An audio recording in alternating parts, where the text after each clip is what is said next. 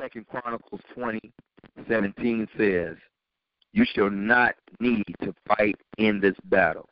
Take your position, stand still, and see the deliverance of the Lord, who is with you, O Judah and Jerusalem. Fear not, nor be dismayed. Tomorrow you will go out against them, for the Lord is with you.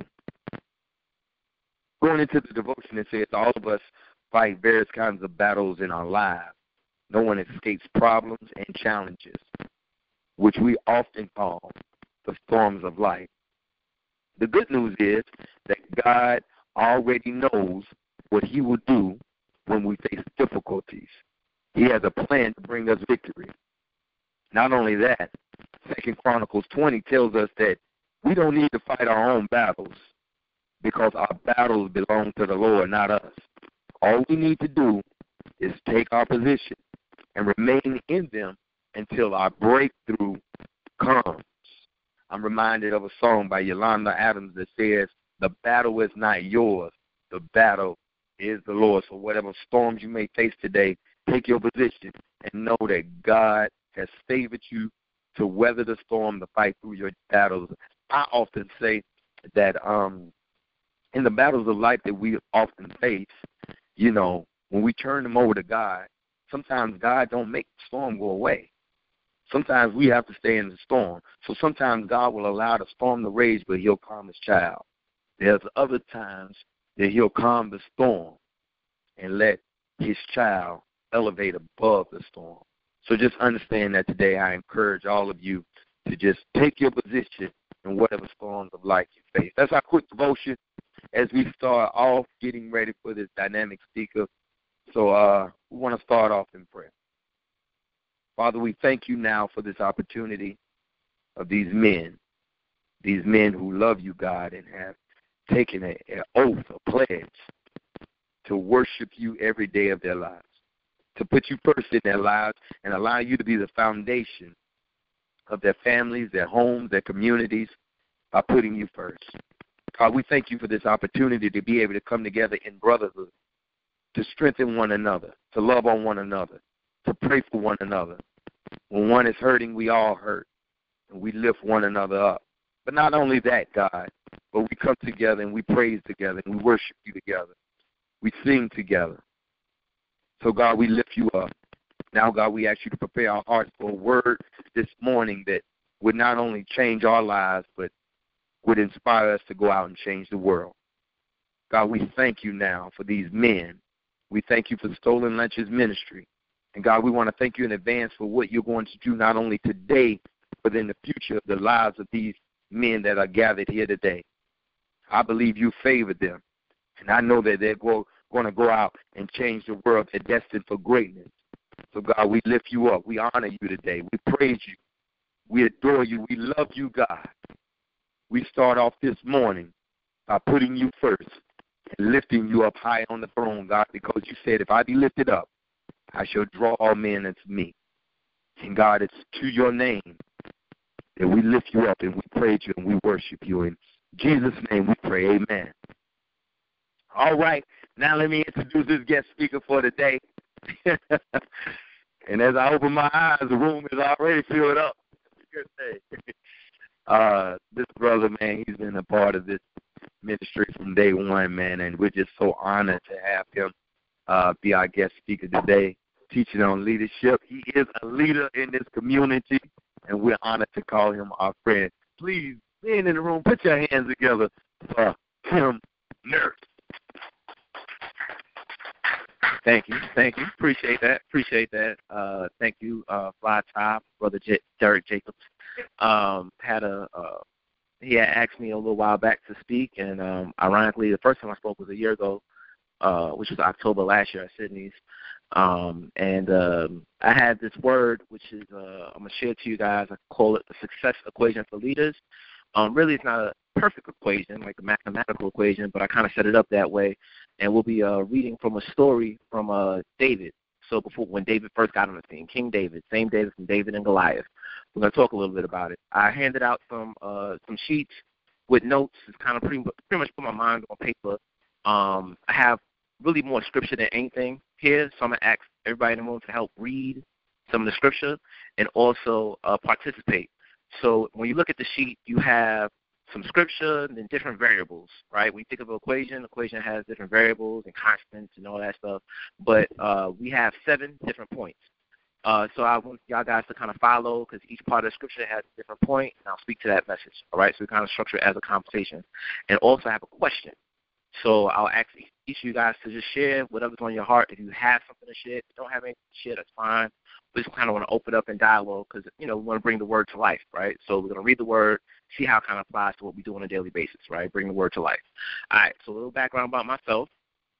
My name is Timothy Nurse, born and raised in Brooklyn, New York. I might talk a little fast sometimes, maybe eat my words from time to time, but that's kind of the way I was raised. I was saved around the age of 26. I grew up in the church, and I'm a work in progress. I'm not perfect. I'm not a preacher.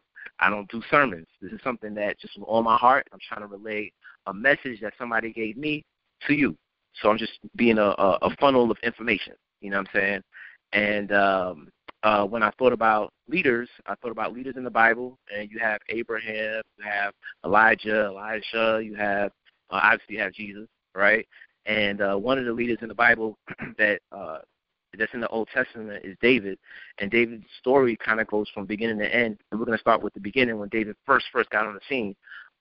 Some theologians think he was either 10 to about 16 years old. We don't know how old David was at this point in his life. We do know he was a young man. So basically there was a king already, king of Israel. His name was King Saul. He was a tall guy, but King Saul upset God, and God wanted to appoint a new king. So he told one of the prophets, which is the prophet Samuel, to go find me a new king. So I'm trying to just, paraphrase the story a little bit. So God told Samuel what to go to find the next king. Didn't give him a lot of information, but said go to Jesse's house. The next king is going to be at Jesse's house. All right? So I'm going to ask one of you guys to volunteer to kind of read that first section. So I'm going to ask Brother Derek Jacobs to start us off. All right, y'all don't have to excuse me this morning if I fumble over my words a little bit. You're getting older when you go to the doctor just this week. And they told me I needed glasses to read. And this print is pretty small, but watch me work it out. I'll go work this thing out. All right, so let me hold it back a little bit. 1 Samuel 16, 2nd verse to the 12th verse. When they arrived, Samuel saw Eliab and thought, surely the Lord has anointed stands here before the Lord. But the Lord said to Samuel, do not consider his appearance or his height, for I have rejected him. The Lord does not look at the things people look at. People look at the outward appearance, but the Lord looks at the heart. Then Jesse called Abinadab and had him pass in front of Samuel. But Samuel said, the Lord has not chosen this one either. Jesse then said, Shemaiah passed by. But Samuel said, nor has the Lord chosen this one. Jesse had 7 of his sons pass before Samuel. But Samuel said to him, the Lord has not chosen these.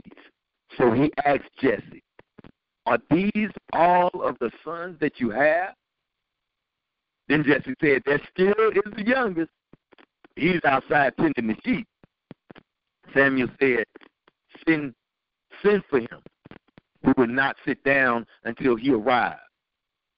So he sent for him and had him brought in. He was glowing with health and had a fine appearance and handsome features.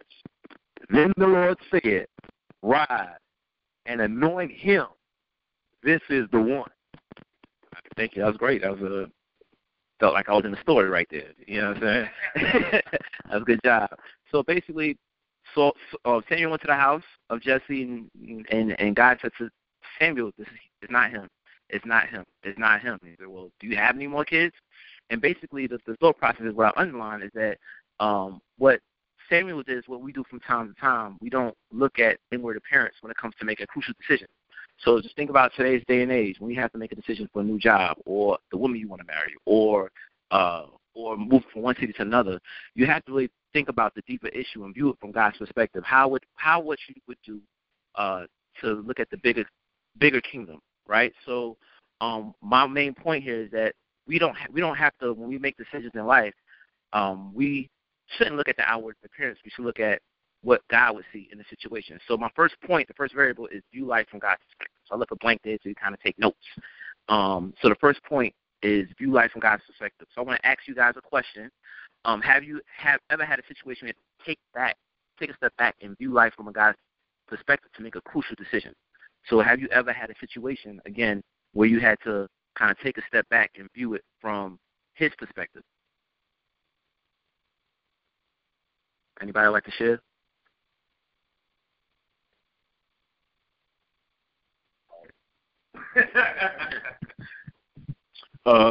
Yeah, the first thing that kind of popped up into my head, so when I was a senior in high school, I had signed a letter of intent to go play for a Division I basketball school.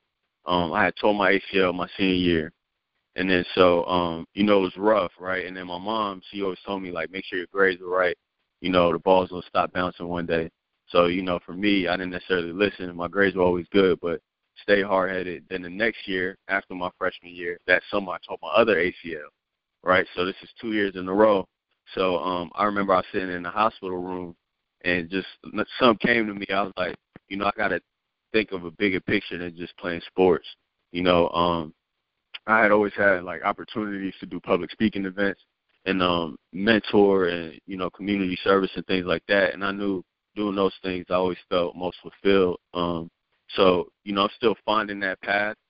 It's more and more clear, but that was probably one of the biggest things that I thought was pretty catastrophic and changed my life, and where I had to step back and say, this is bigger than just, being on the court all day and shooting hoops. So that's the first thing that came to mind. I share.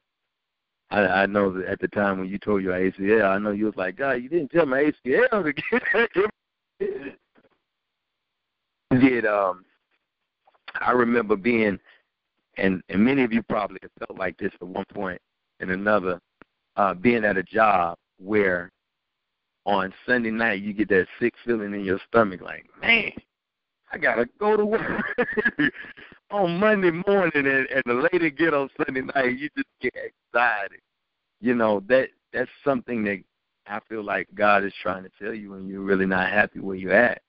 And I remember, saying, okay, man, I'm making great money, but I really have to kind of step back and look at this. So eventually, God opened up another door for me to be somewhere else, and I had peace, I had happiness, and I love going to work. But financially, it wasn't really conducive to where I was at. I didn't need a whole lot of money at the time, but I said, God, I'm a lot happier. So I got an opportunity to go back to the job, that was paying me the money. So God said, are you doing this for the money? Or are you doing it for purpose? You asked me to be an influencer on your job, and I opened that door for you. So now you're going back saying you're doing it for the money. So I had to step back and look at that situation and saying, okay, God, this is where you want me at this time. So I'm kind of looking at it from God's perspective, saying that, okay, this ain't about the money that I'm here and doing what I'm doing now. It's really about changing lives, Well, there it is. View life from God's perspective. Sometimes we get caught in the weeds with things that happen, or we don't see it. We try to make our own decisions to things, but sometimes we have to take a step back and think, what would God think about the decision I'm about to make? So that's kind of my point. All right, so I'm going to move on to the second story. So I'm going to need another volunteer to read the second set of scripture. This is from 1 Samuel 16:18. Let our Lord command his servant here to search for someone who can play the lyre. He will play when the evil spirit from God comes on you, and you will feel better. So Saul said to his attendants, find someone who plays well and bring him to me. One of the servants answered, I have seen a son of Jesse of Bethlehem who knows how to play the lyre. He is a brave man and a warrior. He speaks well and is a fine-looking man, and the Lord is with him. All right, thank you. So a few things to know here. So since we ended the story at last, David was appointed to be the next king, but he was still young. He was still the youngest son of Jesse's house, still tending to the sheep. And, sometimes walking into destiny takes time. So, even though he was appointed king by Saul, he wasn't king right there and then once he was appointed king by Samuel, but he wasn't the king right then and there once he was appointed. It took time. He's still a young man. It took time for him to walk into his destiny. But God took his spirit and put it on David. So Saul had an evil spirit on him and was tormented. For Saul to get rid of this evil spirit, he was recommended for somebody to play an instrument. A lyre is like a harp kind of thing back in the day, I guess. And basically he needed somebody to play music so he could feel calm, so his spirit could feel calm. And basically somebody said, well, I heard of a man who could play the lyre. He's a brave man, a warrior. And they said man, man, man a few times. And remember, David was the youngest in the house. So David had to invest in some of his skills to be known to be a warrior, known to be a lyre player, right? Known to be a well-spoken person. So my second point is invest in yourself. Invest in yourself. So that's my second point. Invest in yourself. I'll put a space here so you can write notes, right? Invest in yourself. So basically, my message here is that we are all given different skills, right? We all different things that we're good at doing, but we have to take time to invest in ourselves so we could show it, right, and be more outwardly beacons of light. So whatever you're good at doing, do it to the best of your abilities. So I have a question here at the bottom. It says, have you ever felt like you had a skill that is not being developed because you're not putting the time to work on it? So have you ever felt like there's a skill that you can actually do better at doing, that you know that you're good at doing, but you're not actually putting the time to do it? So I'm going to leave it open if anybody has anything that comes to mind, to share. All right, Hey guys, it's Curtis Robinson here. Something that pops into my mind is kind of along the lines with, I guess it's my talent, my skill, but it kind of mixes into my career as well. Kind of going back to what he was talking about, just looking at things from a different perspective. I was trying to get into physical therapy school for years after college, and that didn't work out just from the competitive rate and everything like that. So now I've been gracious enough to be able to work with growing a business down here in Charlotte, and I fight a lot of times with confidence sometimes, talking to people and things like that, because when you are put in a situation where people come to you for answers, you want to be as knowledgeable as possible and have like every answer to every single question. So I feel like sometimes I feel like I know so much, but then at the same time it's like I could know so much more. So I feel like that's a skill. Like I have that ability to, if you guys don't know what I do, I'm a corrective exercise specialist, so I know a lot about the body. So I have that ability to kind of look at the body and know what's going on with it, know how to fix it.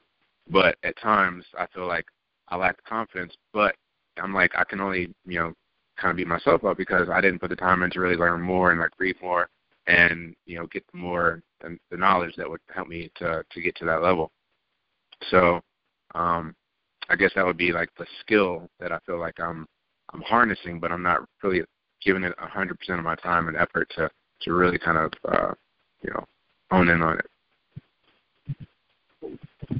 So, as we all think about what skills that we have, what are we good at doing, and then sometimes people think about, like, what is my purpose in life? What am I here for, right?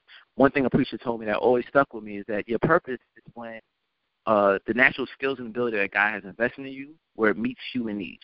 So whatever that may be mean for you, everybody has different things that they could do, that they could help other people.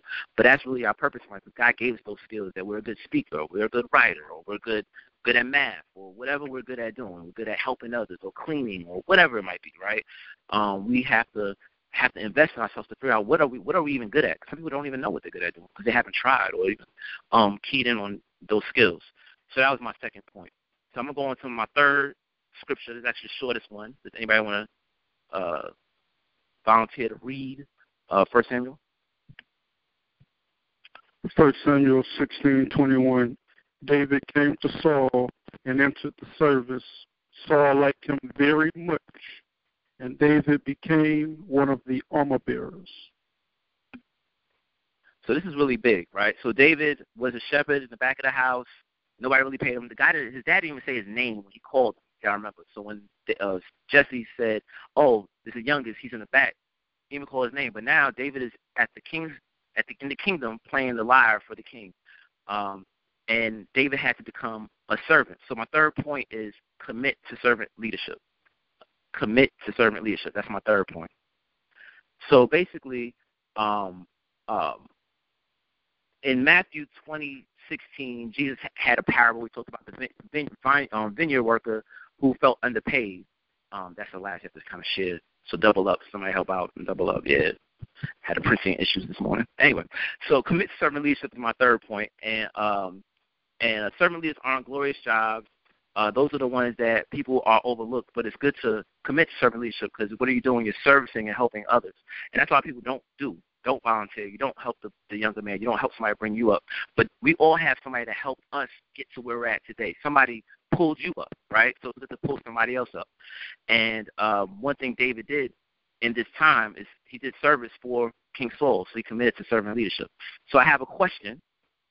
One, do you know what servant leadership is? And then two, have you ever had benefits from being a servant leader? Any felt benefits or got any benefits from being a servant leader? So I'm going to open that up for discussion.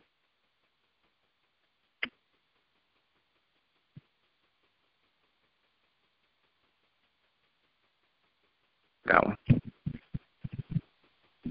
So you say your first one, what is servant leadership? Kind of the way I see it, it's it's kind of like sacrificing your time and your efforts to help someone else out. But within doing that, you kind of make them the best that they could be as well. And in regards to the question that you have on the paper, have you ever seen benefits from being a servant leader? Definitely. For those of you, there's a few people in here that know, but I do music pretty heavy. And I know there's a studio here in Charlotte where I went up to and just kind of asked if I could, sit and learn. And the guy, he's won Grammys and things like that. He's real tough on me, real hard on me. But, I would go in there, bust my behind every day, being there all hours of the night.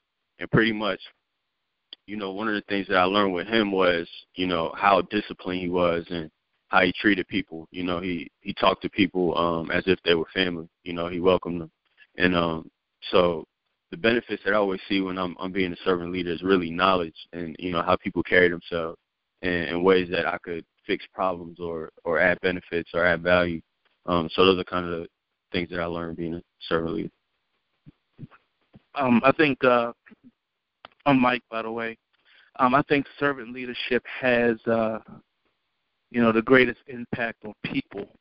Oftentimes a servant leader would put others' needs before their own. I mean, their interest is truly in the people, their hearts for the people. In this particular passage, David, the Bible says he had a heart after God. He had a heart after God's own heart. So what I'm trying to say in this is, when a servant leader steps to the forefront and people truly understand that he has a heart or she has a heart for them, the people will go the extra mile for that particular leader. That's the benefit I usually see in servant leaderships, because if they have a heart for the community, heart for the people in turn engage in that particular leader, and then that leader has the influence over that community. And the influence is genuine.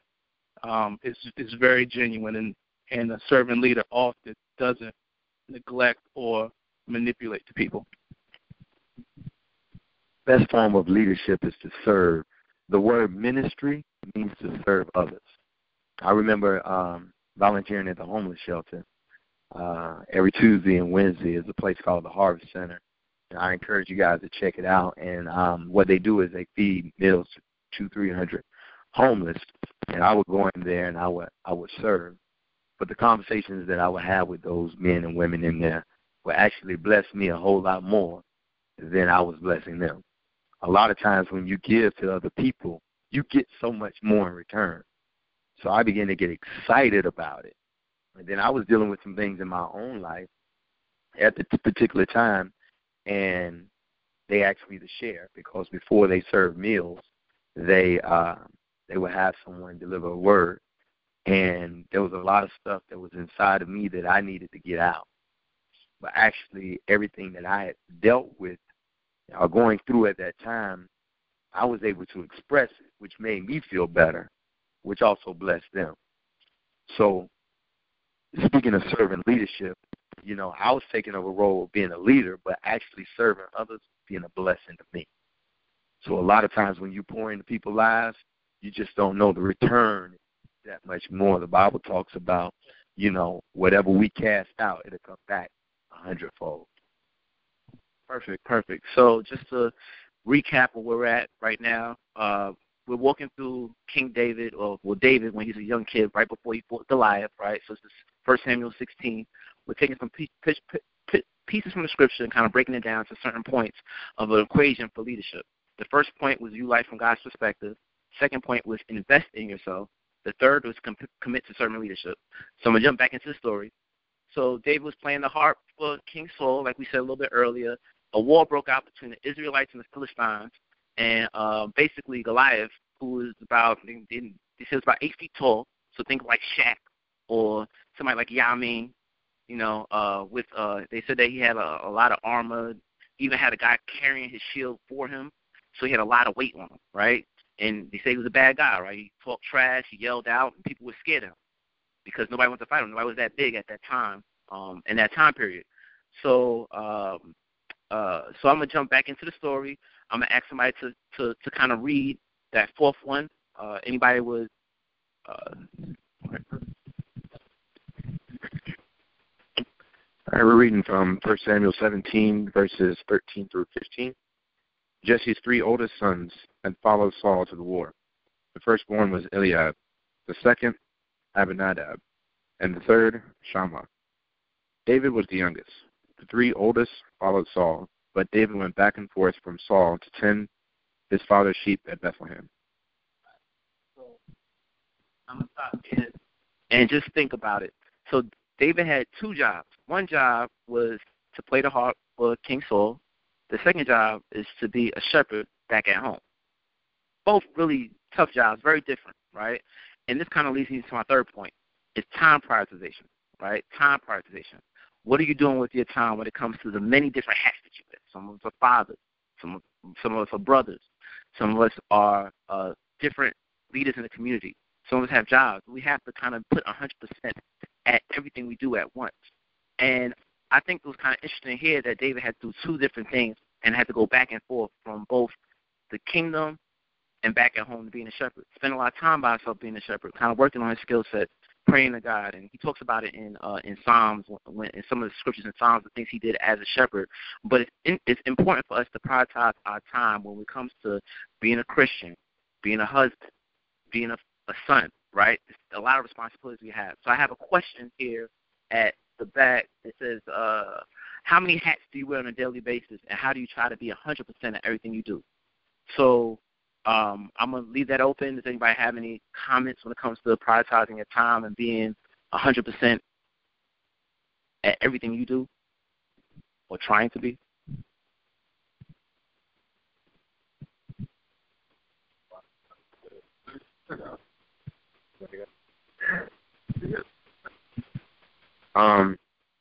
It's crazy. I was actually driving in this morning and, just praying to God, saying I just really need to hear something that is really going to kind of help push me through my situation. And it's crazy how every time I come here, I get that every single time. It's crazy. But I'm actually dealing with that same situation like right now. Pretty much just trying to work on prioritizing time, building a business while you work a full-time job. You have to give 100% at every situation, because if you slack off at any of them, I mean you're risking losing at least one of them.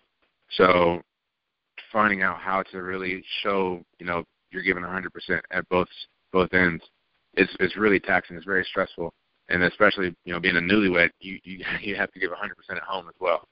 So you don't want to give 100% just in your career and your own priorities, and then put somebody else on the back burner. So I feel like really just the biggest thing for me is just making sure that I keep God 100% first, and just let Him fight 100% of my battles, and really ask Him for help and just give Him strength, because I know that He gives me the tools to fight anything that I'm going through.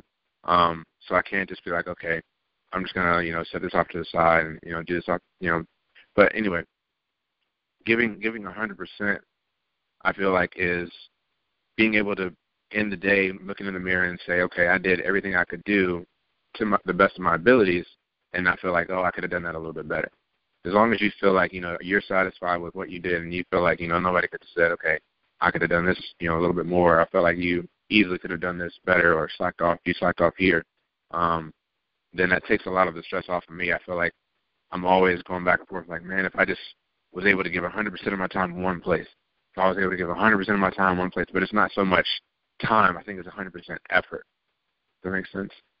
Yeah. So I think the more people will think about 100% effort as opposed to just not having anything to worry about except one thing, you become a lot better with handling those multiple situations.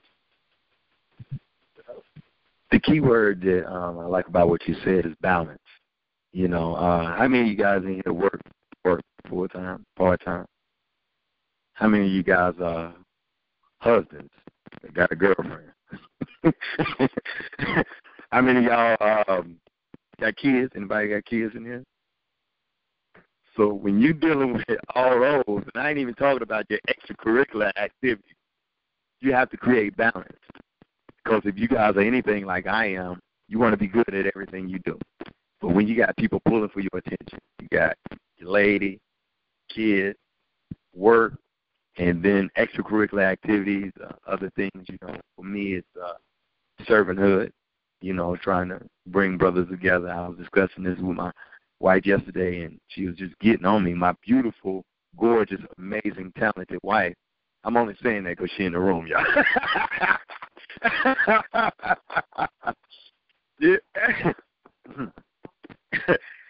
She said to me, we was discussing having children, and she said, right now, this is your baby. You have to put just as much time and effort bringing men together, servanthood, giving back to the community and encouraging one another as you do everything else you do.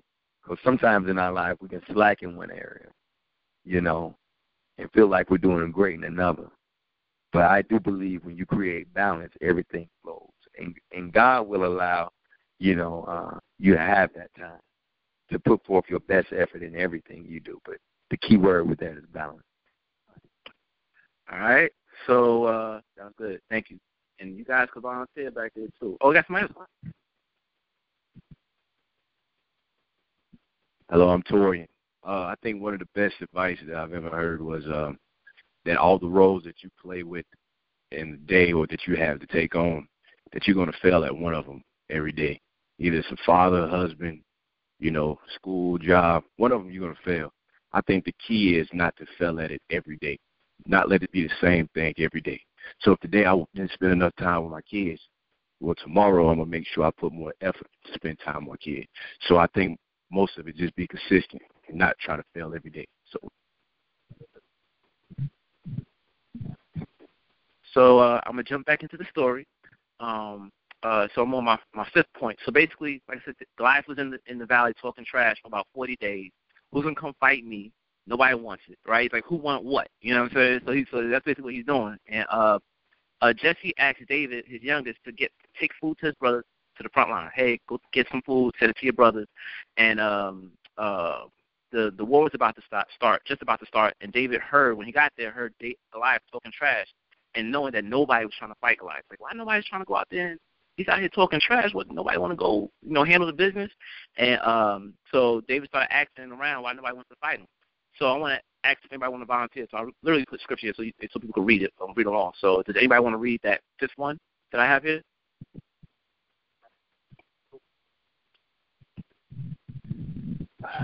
David asked the men standing near him, "What will be done for the man who kills this Philistine and removes this disgrace from Israel?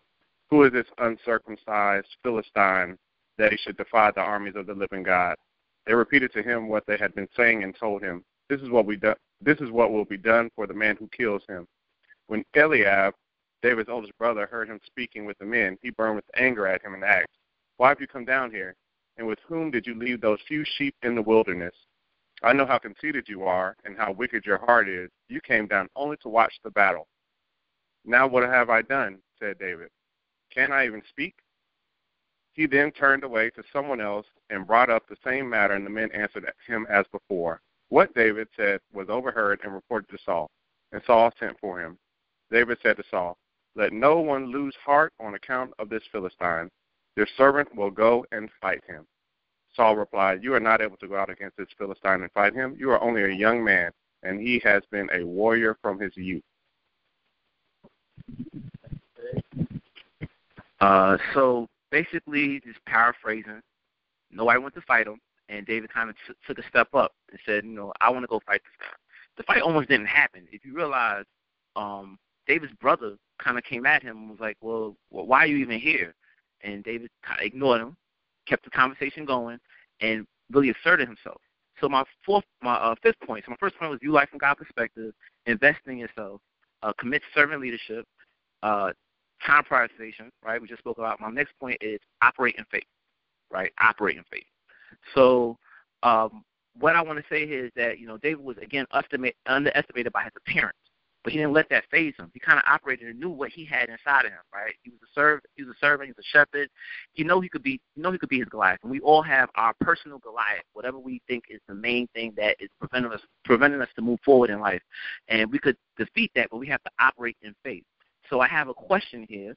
Have you ever had a situation where you can operate in faith? And I kind of say, walking into a curtain, not knowing what's on the other side, right? So that's kind of like the thought process when you have to operate in faith. So I want to just open it up for discussion. If anything comes to mind where you think about a Goliath in your life, you have to kind of operate in faith to get past that Goliath. I think whenever we're walking in faith, number one, I think we're going to meet opposition that's going to challenge our faith. I'm on a faith walk even now. I've been here 3 years. I moved from the D.C. area to Charlotte. God told me literally to move to Charlotte. And I'm like, what? I got a good job in D.C., good federal job in D.C. Why am I going to leave it? So moved, no job. And that was the biggest challenge because nobody was calling me back, and I was sending out resumes. And it was probably, I think it was like mid-July. And God was like, move. So I literally started packing up my house. And I told my wife, my mother-in-law lived there. I said, well, you're going to move in with Mom's. I'm going to handle everything up here. And it was literally at that point when I really made a true leap and really packed up my house, pulled everything out. My phone rang. And in that testimony, oftentimes we don't see what's on the other side. God is just trusting us to step forward, take that next leap. And when you leap, he's going to catch you. And what I like about this story, you have people talking in your ear trying to discourage you from going to the next step, because that next step for David was the palace. Yeah, he was playing, he was serving in the palace, but really he walked into his purpose. This was the hinge in his purpose. He pivoted at this point, and his brother was the closest person, one of the closest persons to him,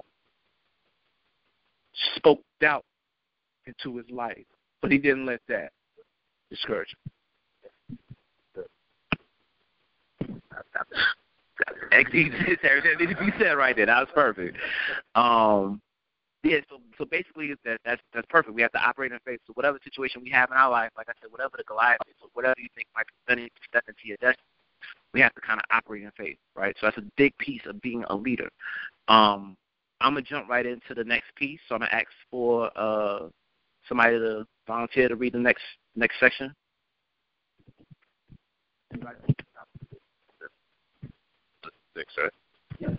All right, 1 Samuel 17, verses 34 through 37. But David said to Saul, your servant has been keeping his father's sheep. When a lion or a bear came and carried off a sheep from the flock, I went after it, struck it, and rescued the sheep from its mouth. When it turned on me, I seized it by its hair, struck it, and killed it. Your servant has killed both the lion and the bear. This uncircumcised Philistine will be like one of them, because he has defied the armies of the living God. The Lord who rescued me from the paw of the lion and the paw of the bear will rescue me from the hand of this Philistine. Saul said to David, go, and the Lord be with you. All right, so I'm every time I recap it. So view life from God's perspective, invest in yourself, commit to servant leadership, operate in faith, time prioritization. And my next point is refuse to check out.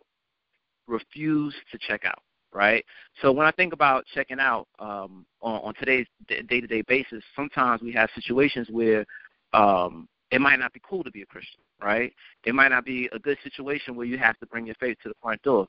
I think about work. They have a terminology called Monday morning atheist, right? So you go to church on Sunday, you praying to God, and then when you get to work on Monday, it goes out the front door because that's not the environment that you're in, right? And that's what we can't do. We can't check out our faith at any point in time. We have to refuse to check out, right? And that's one thing that David did here, right? He said, and I kind of underlined the one part, the Lord rescued me from the paw of the lion, the paw of the bear, will rescue me from the hand of the Philistine.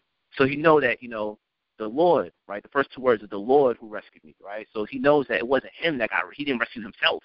You know what I'm saying? Like God rescued him from doing those things. So he said, if God had my back then, you're gonna have my back now, right? And I'm gonna knock this trash talking Shaq, out of the box.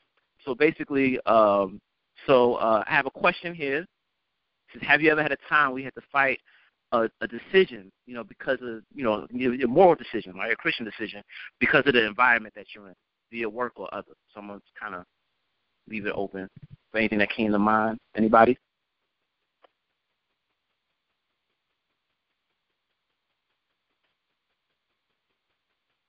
Corbin? Oh.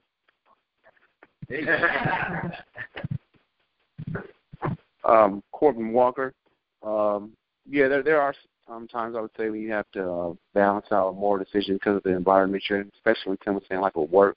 Personally, I do like criminal defense work, so at times, regardless of whatever political decisions or whatever it may be, or like the rights to defending someone in criminal defense, a lot of times I'm confronted with a moral decision I have to make, arguments I want to make in court, things of that nature.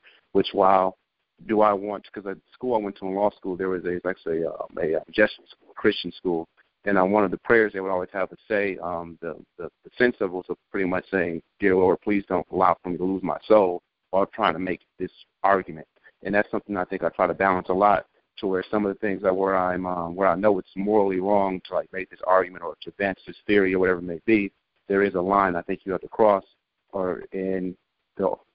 the more times you cross it, the more and more blurred it may become.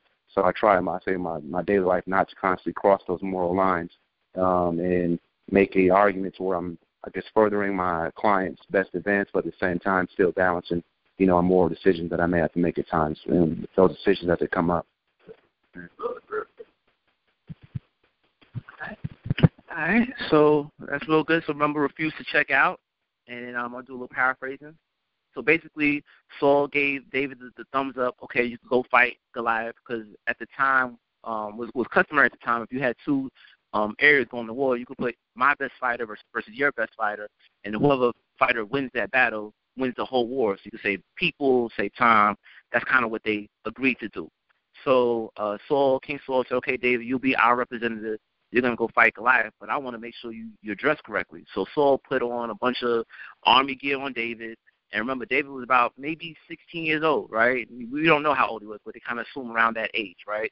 And it just didn't fit him. It wasn't him, right? Put the helmet on him and put all the clothes on him, and it's like putting a bulletproof vest, like, on a little kid, right? It's just not right. It doesn't fit. So David was like, I can't wear those things, So he went and got what he knew, right? The shepherd stuff, right? He got a shepherd's bag, got some stones, got about 5 stones, and his sling. And they said the stones itself was about the size of a baseball, right? So a pretty nice size, right? And they were smooth stones, so they could penetrate things like a wall or a head.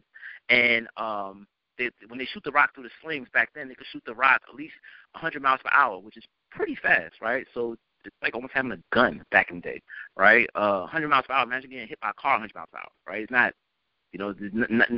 it's serious weaponry, but it's something that was underestimated at the time. So Goliath wanted David to get close. When Goliath saw him, he's like, he said, send a little dog at me. What am I, dog? What are you doing? And he said, I'm gonna feed you the birds. So he wanted David to kind of get closer to him to fight. So I'm gonna stop here and ask, does anybody want to read our last section? Because we're gonna jump back into the story. Anybody want to read? All right. David said to the Philistines, you come against me with the sword and the spear and javelin, but I come against you in the name of the Lord Almighty, the God of the armies of Israel, whom you have defied.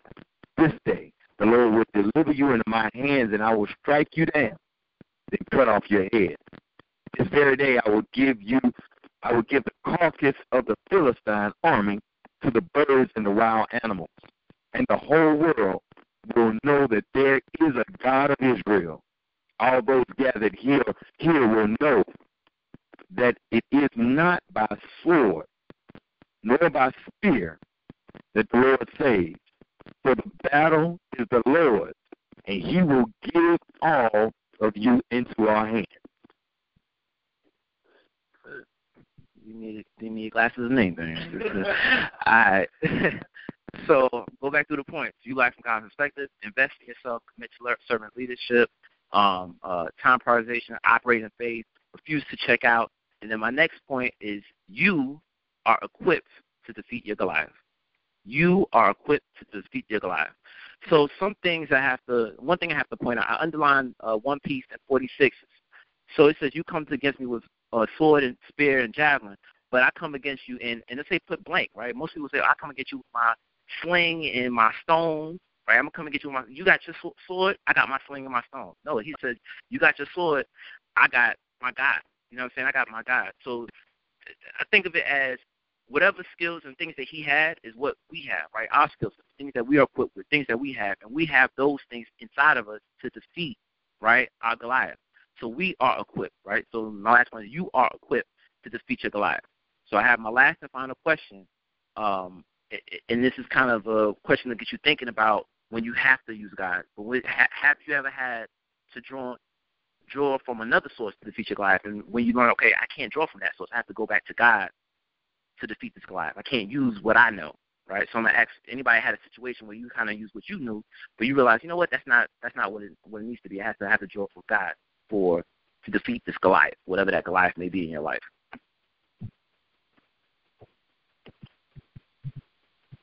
What I like about this passage is that there was two different confidence in this thing. Goliath had his confidence. He was strong. He was physically strong, stronger and bigger, and he used his weaponry or whatever that was, the sword and the weapon. But David, his confidence came from the Lord. And I think that sometimes we forget that it's the Lord's battle and it's spiritual.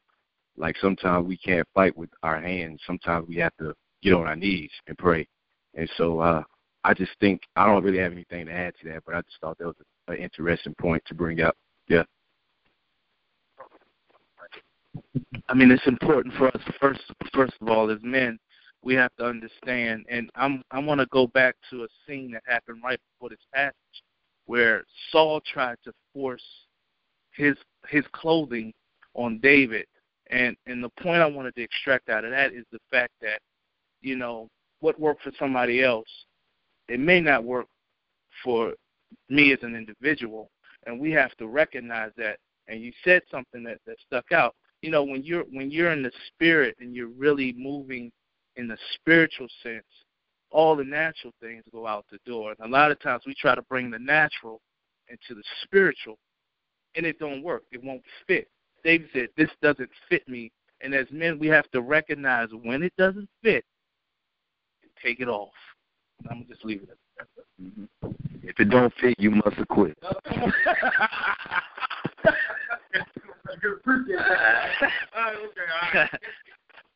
right. So in closing, my success equation has 7 points to it.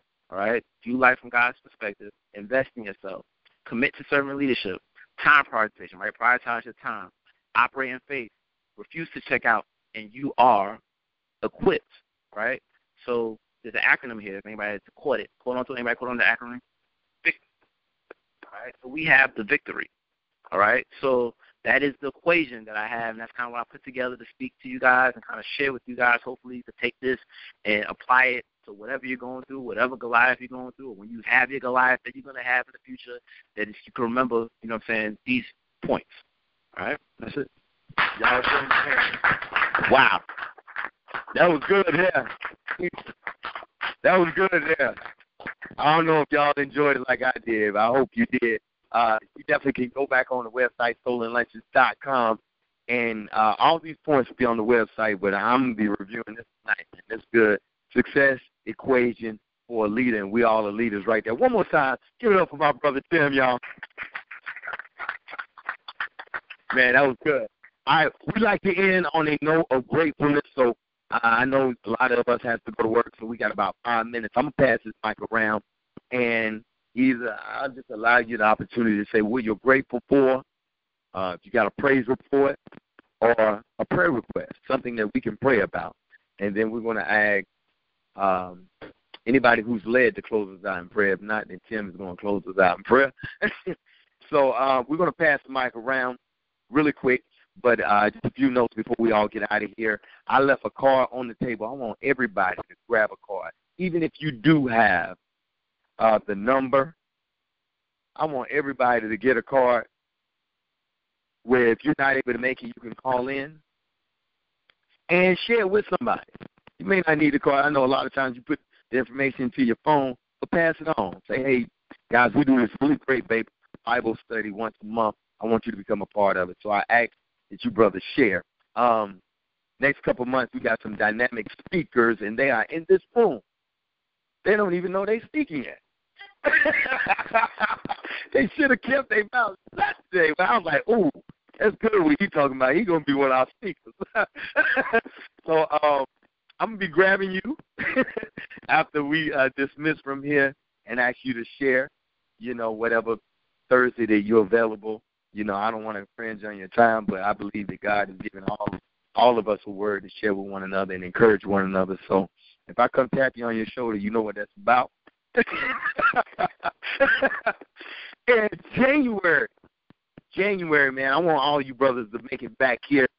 Please put it on your schedule, even if you have to take off. Manny, his name is Manny. He's from Samaritan's Feet. He's from a small African village. And I don't know if many of you heard of Samaritan Feet, but they provide shoes for underprivileged kids. And when he came here, he didn't even have a pair of shoes. He played in a basketball tournament in his country, in his native country, for a pair of shoes. Very poor, grew up in a hut.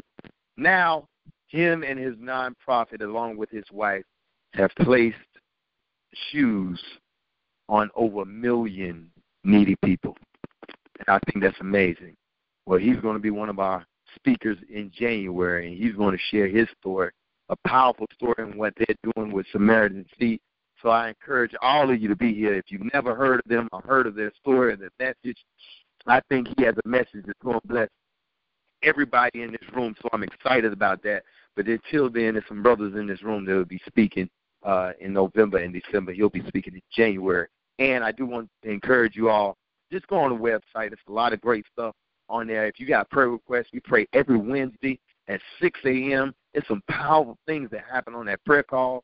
People are actually healing. They actually jobs. And they call back and say, man, would you guys pray for, happened in my life? I just want to say thank you. It's changing people's lives. And that's what we're all about, here to make a difference. So I'm going to pass the mic around. Either give us something you're just grateful for or a prayer request that we can pray for you about. Say your name and go right into it. Hey, everybody. My name is Khalif Guyton. Something that I'm grateful for and something I give thanks for every time I wake up is just the love I have around me, family, friends, people that check up on me. I just feel like that's something that's priceless, just being able to have people that love you and support you and really want the best for you. Mike Roach. Most call me Roach, so you can call me Roach. I'm grateful for life, health, and strength. You can pray for I'm entering into a new season of ministry. I'm operating as a youth pastor, just accepted the appointment. So if you guys can pray for me, I've been out of youth ministry many years, so if you can pray for me in that'd be great. Thank you. I would just like to say I'm thankful for fellowship, just for young men to come together and be able to kind of open up and say what's on their hearts and be able to share their story, so that they realize that other people may be going through the same thing that they're going through. Small prayer request. Me and my wife were potentially moving on our first home purchase. So pray with us and have a smooth process through that. I'm just thankful for this group. I'm Torian. It's iron sharpens iron, so it's one man sharpens another. So I'm just thankful because sometimes in the world we feel isolated as Christians, and then again as men. So just thankful to come together and see brothers and people just come together. My name's Harold Sublett. Just a prayer request. A colleague of mine, she passed. She had leukemia, 41, mother, wife. So it's just having that perspective. And when it went back to what we were talking about, 100% of everything, you just got to do it because, tomorrow's never promised. Corbin Walker, say honestly, I'm grateful for being here, seeing so many, good brothers here in the community, trying to do things in the right way. So just grateful to come here and see that so many other people, have a similar mindset. Hold on, you got that. You got a good prayer. Got a good prayer report. You gonna say that?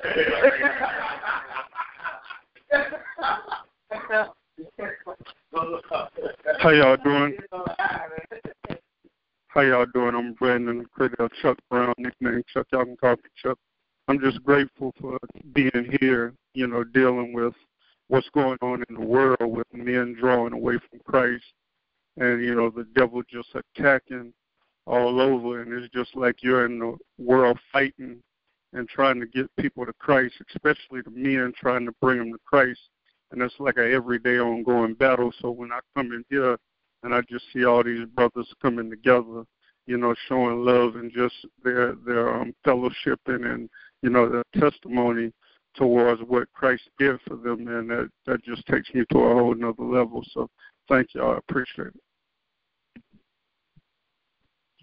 I have a lot to be thankful for and grateful for. Doing well financially. Me and my wife have 3 houses, starting off a couple businesses. But I do have a prayer request. My dad has cancer since May, and his wife just had a mini stroke last week, which she's fine now, but she doesn't have any lingering effects, so I thank God for that. But just, keep them in your prayers and, say, put one out for them. I have a lot to be thankful for, but I'll just throw out a prayer request today. Just sometimes when you're feeling stagnant, you're wondering, asking God to speak into your life, but sometimes you got to just stop and say, what has God already told me to do? And so that's why I just going to stop and ask God, Lord, what have you told me to do already? And then just to do those things. So. All right. I just wanted to save him for last because I don't even know if you want to share. So, but I know a few months ago that, we always ask for prayer requests, and we gathered around this brother. We prayed on his behalf, and I just think God has done a miracle in your life, and I'm grateful for that. That's what I'm grateful for, because that told me that when you first walked in the room, and I was excited for you. Not only do we mourn with those that mourn, but we rejoice with those that rejoice, and I'm going to continue to keep you in prayer. But I know they wasn't what I'm talking about. So I forget what month it was that I came here for the first time. Tim, my good friend Tim invited me. So my wife Stephanie and I have been trying to have a kid for over a year. We've been married for about 4, but we tried a little bit over a year ago. And back in April, we found out we were pregnant. The following week, we discovered she had an ectopic pregnancy, required emergency surgery. She almost died. Ended up losing a lot of blood. She needed a transfusion, lost a tube and stuff, lost a baby. So when I came in, I think it was probably the week after that. So, I wasn't doing too well. So fast forward to today, we're 16 weeks pregnant. So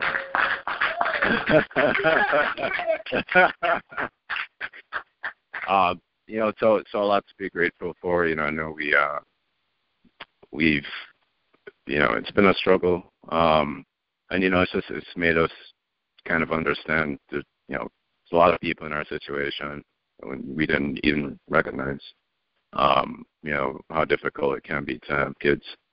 It's just something that you grow up thinking, when the time's ready, it'll just happen. But we're grateful for that. But also want to pray.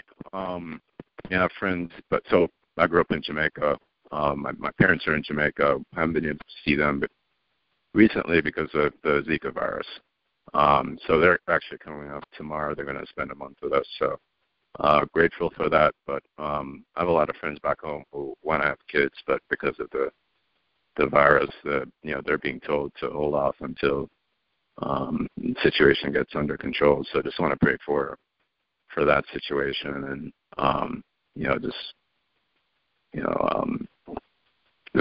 just grateful for you guys and your prayers and thoughts. So appreciate it. All right, I think those are some amazing prayer requests. Thank you for sharing that. And, making it through that first trimester can be kind of the toughest, so we like to kind of hold that close to our hearts. But I'm rejoicing with you, and I know these brothers are as well. That's a miracle. What God has done in your life, I just remember when we surrounded you and we prayed that day, and just to see the outcome of what God is doing in your life and what he has done, I'm just rejoicing over that. So, Tim, we're going to let you close us out in prayer.